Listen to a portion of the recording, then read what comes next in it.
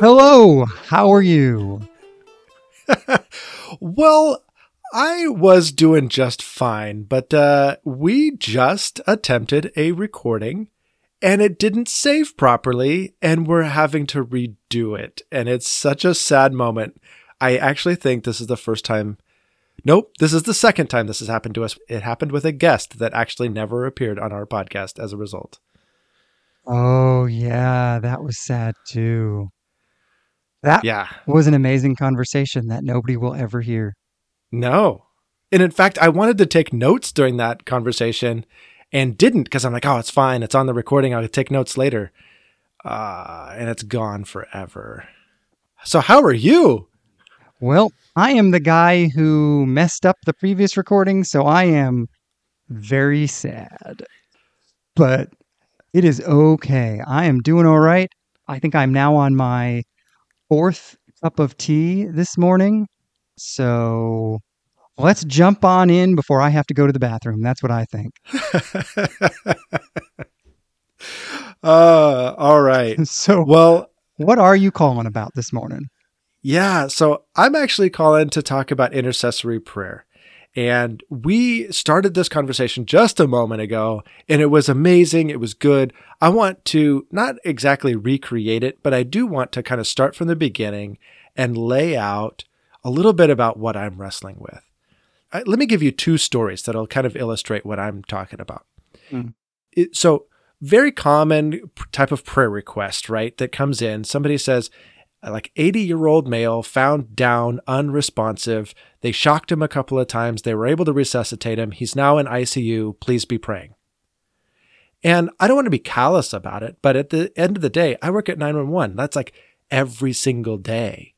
And not that any one person's situation is not worthy of sympathy or, whatever, but at the end of the day, old people die.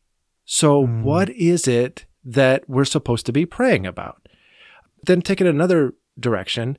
You might be sitting like in a men's Bible study or something, and one of the guys says, yeah, please be praying for me and my wife. We're going through a hard time right now. Okay, well, maybe I don't know them very well, and so I don't even know what to be praying about.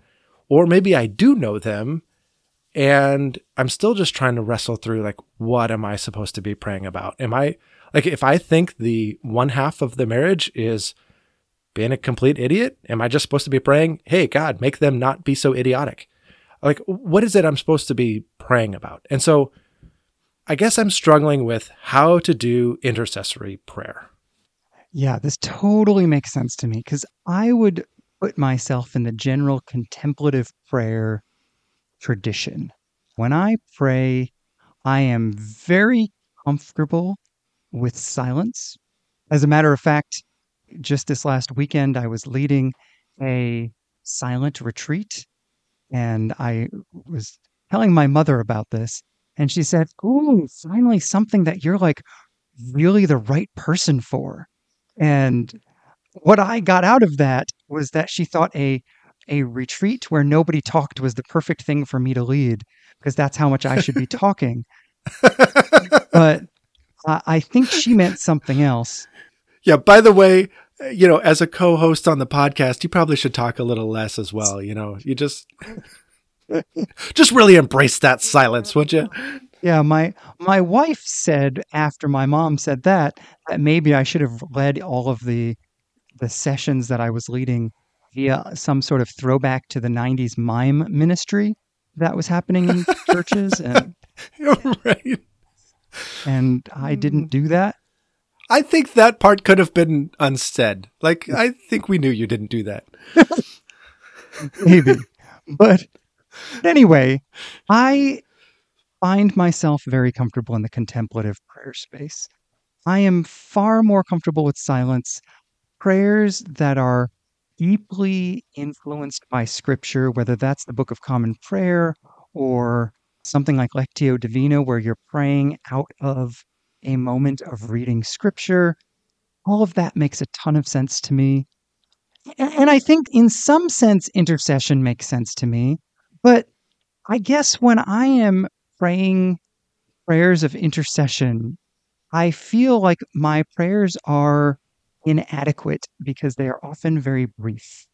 When I was pastoring in Boston, there were a host of times I would sit down with someone and they were involved in an abusive relationship and they were still with the abuser.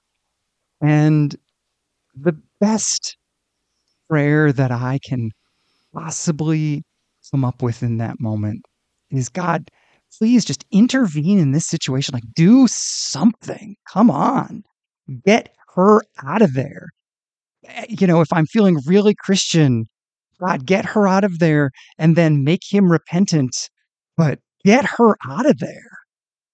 In a lot of those situations, I feel like what I want to say to God is very brief because really what I'm doing is just calling God's attention to a situation that needs his intervention. Yeah, I like that you're saying that it needs God's intervention. You're calling God's attention to that.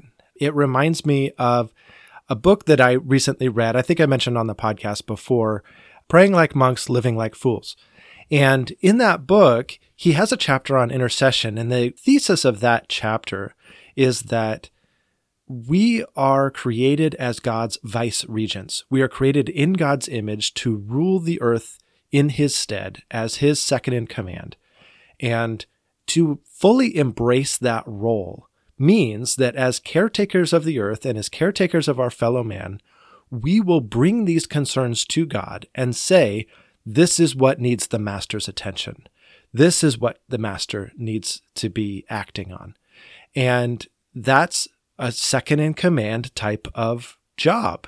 And so it's our job to tend to the earth, tend to our fellow man, tend to these situations as best we can, and then to say, this is what we need to elevate to the highest level and say, this is what needs to be done. I appreciated that context for understanding intercessory prayer. It involves me and maybe even my judgment, my discernment, my emotions, more than I typically think about in just the general prayer request type of moment. I'll tell you what I love about that. But before I do, I have to tell you every time you mention that book, and you've mentioned it several times, what I really want the book to be titled is Praying Like Mantises. That's so great. That's what someday when I write a book about prayer, that's what it's going to be called. Praying Like Mantises. I can just imagine the snarkiness that is just going to weave its way through those chapters. Every chapter title actually should just have like an insect in it. Yeah. It's going to be great. But anyway, the thing that I love about that idea of intercession coming from our place of vice regency is that it opens us up to having some creative space in which to decide what to pray. What I mean is, most of the time, I think when I'm praying, I am trying to pray the right thing. If I'm dealing with an abuse situation, I have to figure out what is the right thing to pray here. If I'm talking to a friend and they are going through a complicated situation, I'm asking myself, what is the right thing? What is the right thing for God to do that I can ask God to do? As if there is a very narrow, small bullseye that my intercession has to hit. And it is the single right thing. And if I manage to ask the right thing, then there's a chance that God will do it. God already knows the right thing. And this is maybe why intercession is deeply disempowering or uninspiring to me. Because if God already knows the right thing to do, and I'm just trying to fiddle in the dark for it, it seems like a really dumb system. Right? Like, God, you know the best thing to do. You're not going to do it unless I ask you to do it.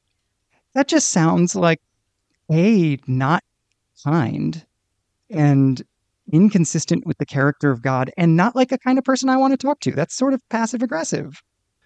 Well, yeah, I have to say I feel very similarly, where I just feel very trapped, like not trapped, but yeah, caught in that same cycle. Like, okay, God knows. So why do I have any role to play here? But as you're talking about it, I'm thinking about even my own job and my interactions with my bosses. So often my bosses, if I bring an issue to them and say, this is something that needs to get fixed, or this is a problem we're having, and I also bring a solution, and I think it needs to be handled this way, so often they go, great, do that. Well, yeah, absolutely. Associate leadership is my life. Yeah. And in mentoring other associate leaders and in mentoring people to manage volunteers, if I'm mentoring another associate leader, I say every single time, never bring a problem to the senior leader. Always bring at least two solutions. Just go with an answer. And on the flip side, if I'm leading somebody and they bring a problem, the correct question is, what do you think we should do? That's the empowering answer. And 9 times out of 10, that other person is absolutely right. And the thing that I love about this, kind of this vice regency idea coming into intercessory prayer, as well as this sort of leadership theory, if I say, what do you think we should do? It's not that that person comes up with the same answer as me. It's just that there's plenty of right options. Yeah, I think that's the thing. There are plenty of right options. And so, yeah, tell me what you want to do. And I love the thought of all of us coming up with a right option that is different from one another. Let's take your example of the men's prayer meeting where the guy is saying, I'm having a hard time with my marriage. Let's say there's 8 other guys in that room. One guy might know the situation well enough to know, ooh, I bet that's because you are kind of a jerk sometimes. And another guy might just know enough to know, oh, if he's admitting that, I don't know if it's him or her, but God, I pray that they would be able to have safe space to talk about this. And somebody else might think, oh man, if they're going through something, when my parents were going through something that was hard for me, I just want to pray for their kids in this situation. And on it might go. What's cool to me about all of this, and this is coming out of something that I've been reading lately. I've been reading Eugene Peterson's book on Revelation that is absolutely like, if I could give it 6 stars on Goodreads, I would. It is maybe my favorite Eugene Peterson book so far. Ooh. Yeah, I mean, it is phenomenal. And I'll talk about it more in thoughts, but he talks about the scene where the prayers of the saints rise from the altar before God like incense, and how an angel comes and gathers the incense, the prayers of the saints, and puts it in a censer, like that thing that you carry incense in that the smoke can come out of. And he sort of whirls it around his head and throws it back at earth. And it causes all of this action on earth. And it is symbolic of the fact that prayer seems to be deeply inactive, but it can have profound consequences on earth. But the thing that I love about this image is that what comes up before God is not my prayer, but our prayers mingled together. And so in that men's prayer meeting, God doesn't hear my prayer and then the guy next to me, his prayer, as if those were separate things. He hears our prayers for that situation mingled together as one unique incense. And so what I add to that incense of prayer is the thing that I actually care about. And that's why it's good for me to pray that thing. I really like this vision. You're almost applying Paul's language about the body of Christ and the different members having different roles into the idea of intercessory prayer, and that my giftings or my way of thinking lends toward this prayer, and the guy next to me has a different set of giftings or ways of thinking, and it leads toward this prayer. And together, we as the body of Christ, we as individual members comprising the body of Christ, intercede on this person's behalf and ultimately collectively come to like a really good, healthy place in praying for this situation. Yeah. And it makes me want to gather people for prayer for various things, because the more people you gather around a particular topic of prayer, the more beautiful the tapestry of prayer that is woven by the community, that is brought up before God. And God is asked to do this one big thing that is deeply nuanced, deeply thought out, because the entire community has brought their best wisdom, asking for every detail of the situation. Would I think about the financial impact of that couple's marital discord? Not necessarily, but somebody else might. And thank goodness they did. Hmm. Well, so, okay, all of this, like this moment, this big prayer gathering and all of these people praying, I mean, it sounds glorious. It sounds very big and something awesome to be part of. But that brings me actually to something else about intercessory prayer that I'm actually kind of a little reluctant to bring up because it sounds so petty. But can I just be honest and say most of the time when people share prayer requests, I'm like, oh my gosh, I don't really want to pray for that. Like, that's so small. That's so insignificant. That's so petty. That's so whatever. I'm just like, can we not actually pray for big, meaningful things? Like, I'm sorry, and I'm sure nobody's going to share their prayer requests with me ever again after hearing that. But like, sometimes like I look at Paul and I'm like, he's earnestly praying for his congregations. He's earnestly praying for his people. And, he writes like 1 Corinthians dealing with all kinds of significant issues going on in the church. And I'm sure he was praying over all of those significant incidents. And I think to myself, I don't think Paul was praying that their pet cat recovers from cancer when it's a 13-year-old cat. You know what I mean? Like, I do. And I was going to ask a similar question without mentioning cats, because I think I've mentioned before how much I hate animals. And so I'm just afraid that any animal lovers will, the only reason they're not going to burn my house down is because I have pets. But you bought an incombustible house anyway, so it's fine.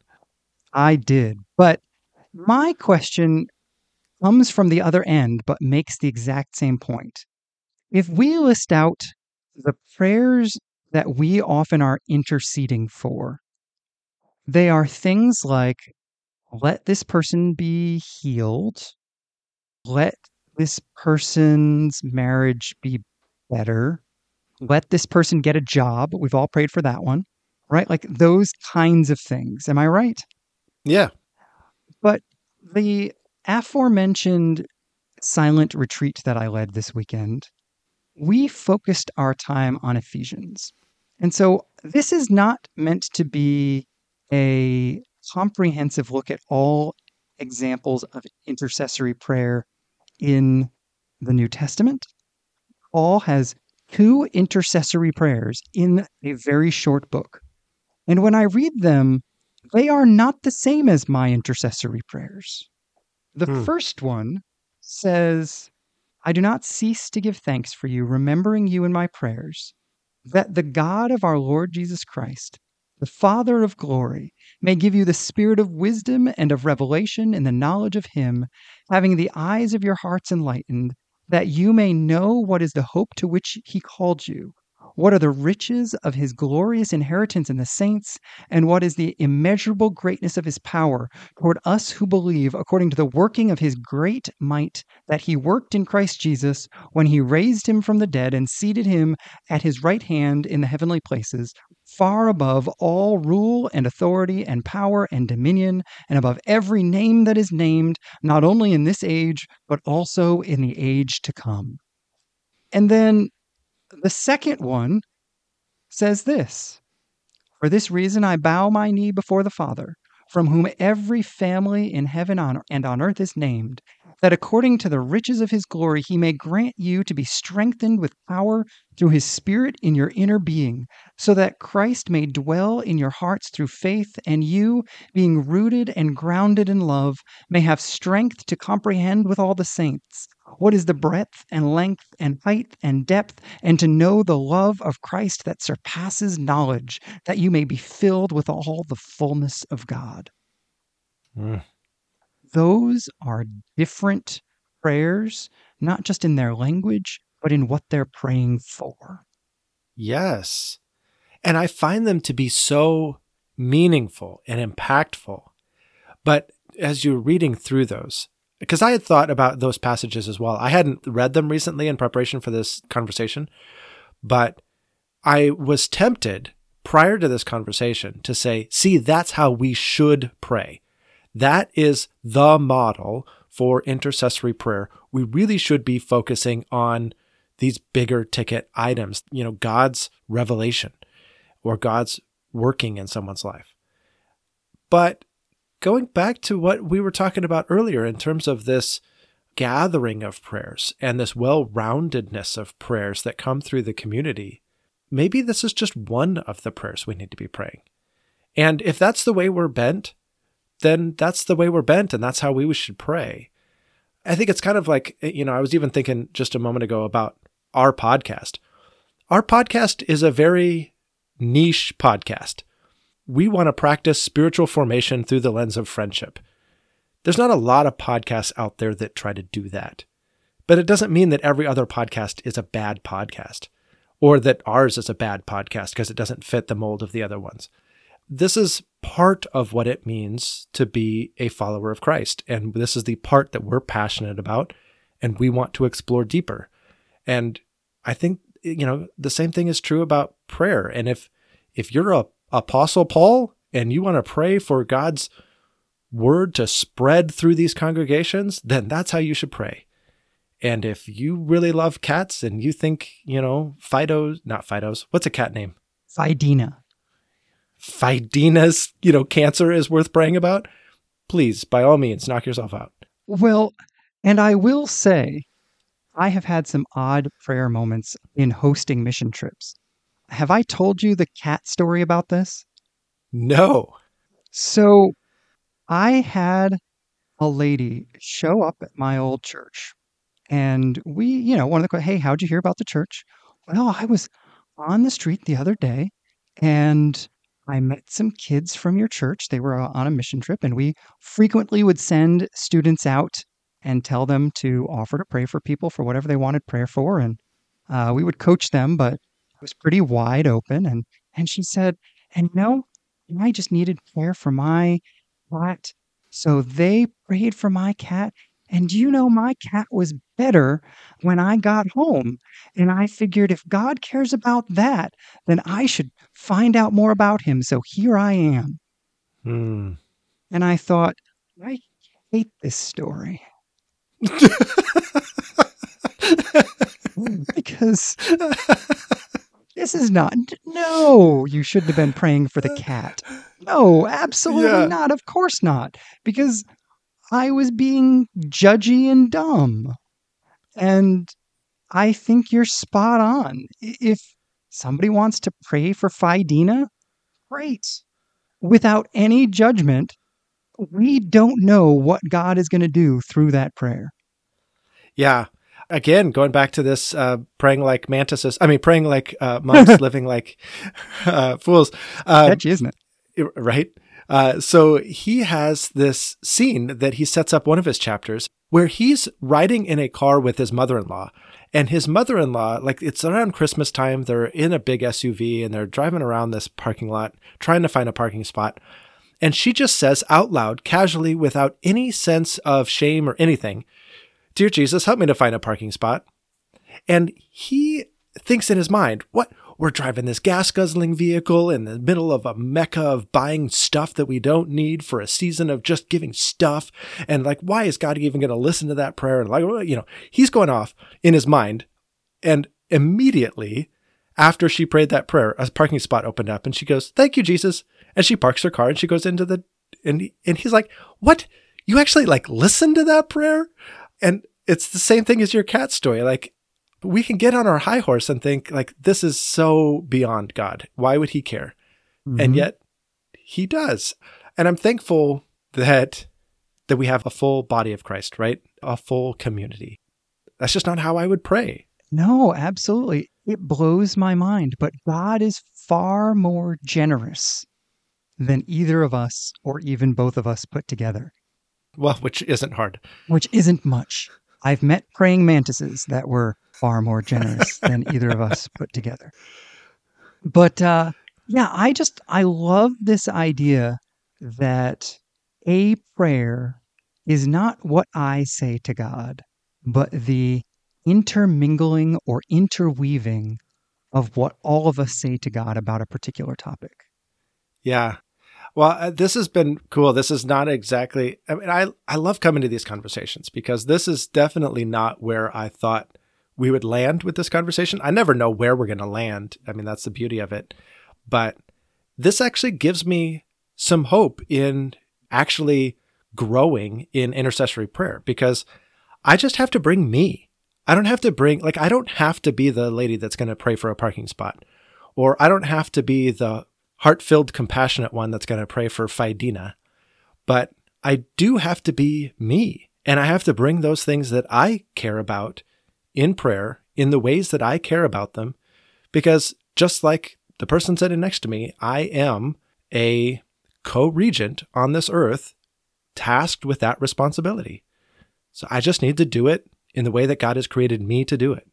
Yeah, that's so good. And I love thinking about, even, you know, as I think about our podcast, the wide range of people we have from across the United States that listen in. It's cool to think about, if all of us were praying about a particular thing, the tapestry that would weave together from that group of people. Because that's a fairly Mm-hmm. wide range of people who are not just, who would not theoretically just be praying across a geographical space, but they'd be praying on different days and different times and whatever. And it all weaves together into this one thing that God hears. Yeah. Well, and to expand that even further, just a point in fact, we actually have an international audience. We have some folks in Canada, India, Spain, the UK. So it's pretty cool to even think about an international group of people praying about a topic and those things all kind of coming together. So good. Well, I would love to turn towards the audience. We both come to this topic very much as learners, not as experts, and we would love to hear your thoughts or experience with intercessory prayer. Please take some time and on any of our posts this week, share your thoughts about intercession, share your thinking, share your experience. We would just love to hear that. And, you know, we would also love to encourage you, if this is something you want to think or talk about more, take a moment and share this episode with a friend of yours so that it can be a catalyst to a conversation that you guys have about prayer, because we really think that there is this beautiful tapestry we are weaving all together, and the further out we can reach, the better. Yeah, absolutely. I would love to hear people's thoughts and comments because obviously I have one way of thinking and I need other ways of thinking to round me out. So Exactly. But so that's something I've been thinking about lately. Josh from Missouri, you kind of teased us out with the best Eugene Peterson book of all time. So tell us more about that. It really is wonderful. And maybe it's just because it's the most recent. So, Peterson's book on Revelation, Reverse Thunder, he is making the suggestion that the book of Revelation is not a way of understanding a future or the end of the story per se.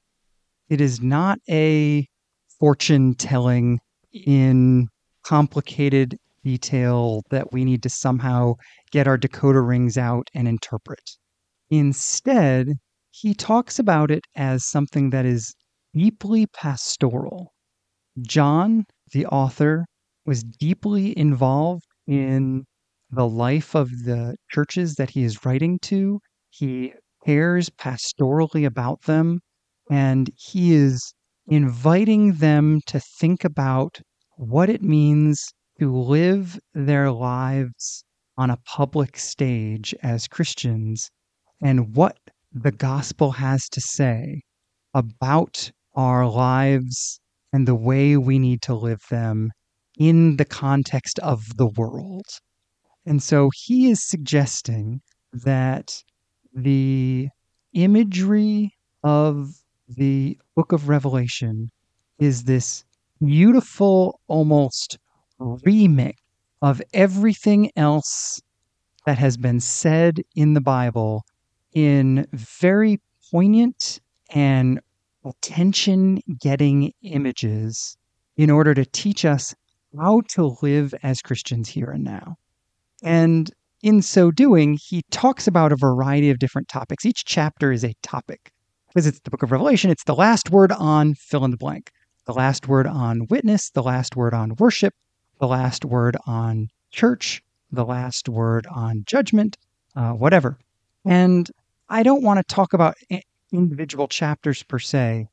My big thought is I appreciate Peterson's invitation to take the book of Revelation as a beautiful, poetic expression, inviting us to think deeply about how to live as Christians in the world now.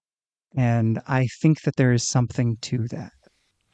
Yeah, I always appreciate any sort of take on Revelation that is not charts, graphs, predictions, prophecy fulfillment, speculation, all of that stuff. I think there is something much bigger going on in Revelation that Eugene Peterson is hitting on that I think is so valuable. And if we were to study that book through that lens, it would come alive in ways that it really needs to, and really honestly did for the first audience anyway. Yeah, it is the first introduction to the book of Revelation that has made me really want to dig into it and read it more and to treat it like what it is. When I grew up in a generation that was treating the book of Revelation like something to be analyzed. And similarly to what I said several weeks ago about The Wreck of the Deutschland, the poem, I talked about how you experience poetry before you understand it. And I think that there's something in the book of Revelation that is inviting us not to analyze, but to be experiencing and encountering in a way that poetry does in modern writing, that I think apocalyptic was designed to do in older types of writing. Yeah, I agree. Yeah, I'm going to have to add this to my list. So coming out of seminary, there were a few books that I knew that I needed to read, one of which is The Mission of God, from which my thought will come in a minute. And then there were a couple of books of the Bible that I didn't feel I got to study adequately. One is the book of Isaiah, and I'm listening to lectures on Isaiah and reading through the book of Isaiah multiple times. So I'm trying to get Isaiah crossed off. And then Revelation is another book of the Bible that I got a good teaser on, but want to dive into further. And so I'll have to add Peterson's book to my list. The other book I want to read on Revelation is one called Reading Revelation Responsibly. I just love that title, and that's exactly what I would like to be able to do, is read Revelation responsibly. So nice. Thanks for the extra book. Yeah, my pleasure. I have one other Revelation book on my to-read list that is going to come up soon. Have you heard of Revelation Through Old Testament Eyes? No. So this is Tremper Longman, who is a well-respected theologian. Old Testament scholar. Yeah. And so for him to dig into the book of Revelation specifically from this point of view is very exciting to me. No doubt. Yeah, that's awesome. I would love to read that as well. Boy, we might have to do a Revelation study. I don't know if that's going to make the podcast because people are going to be like, oh, and now they've turned wackadoodles. But well, at least one conversation about it might be worth it. Yeah. That's cool. But you were saying a little bit about your thought. I'm curious to hear, you've shared a little bit already about this book, and I'm excited to hear more. Yeah. So as I said, this is coming from The Mission of God by Christopher J.H. Wright. And he does a great job throughout this book. He's doing an entire scriptural look at what mission is. And as a result, he's just trying to figure out what is biblical mission. From Genesis to Revelation, what are we talking about when we're talking about mission? And as a result, he's also trying to balance out some of the polarizing sides that we have taken in our Christian approaches to mission. On the one hand, some Christians are very much about social justice, and any sort of humanitarian effort is an effort on behalf of God and on behalf of his gospel. So any humanitarian thing is great. And then on the other hand, we have, well, all that matters is Jesus Christ, and people need to believe in the Lord Jesus Christ and be saved.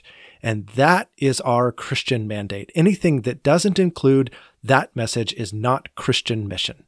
So you have these polar extremes, and all throughout the book, he's saying, guys, this is not an either or thing. A full biblical mission involves social justice things and the truth of the gospel.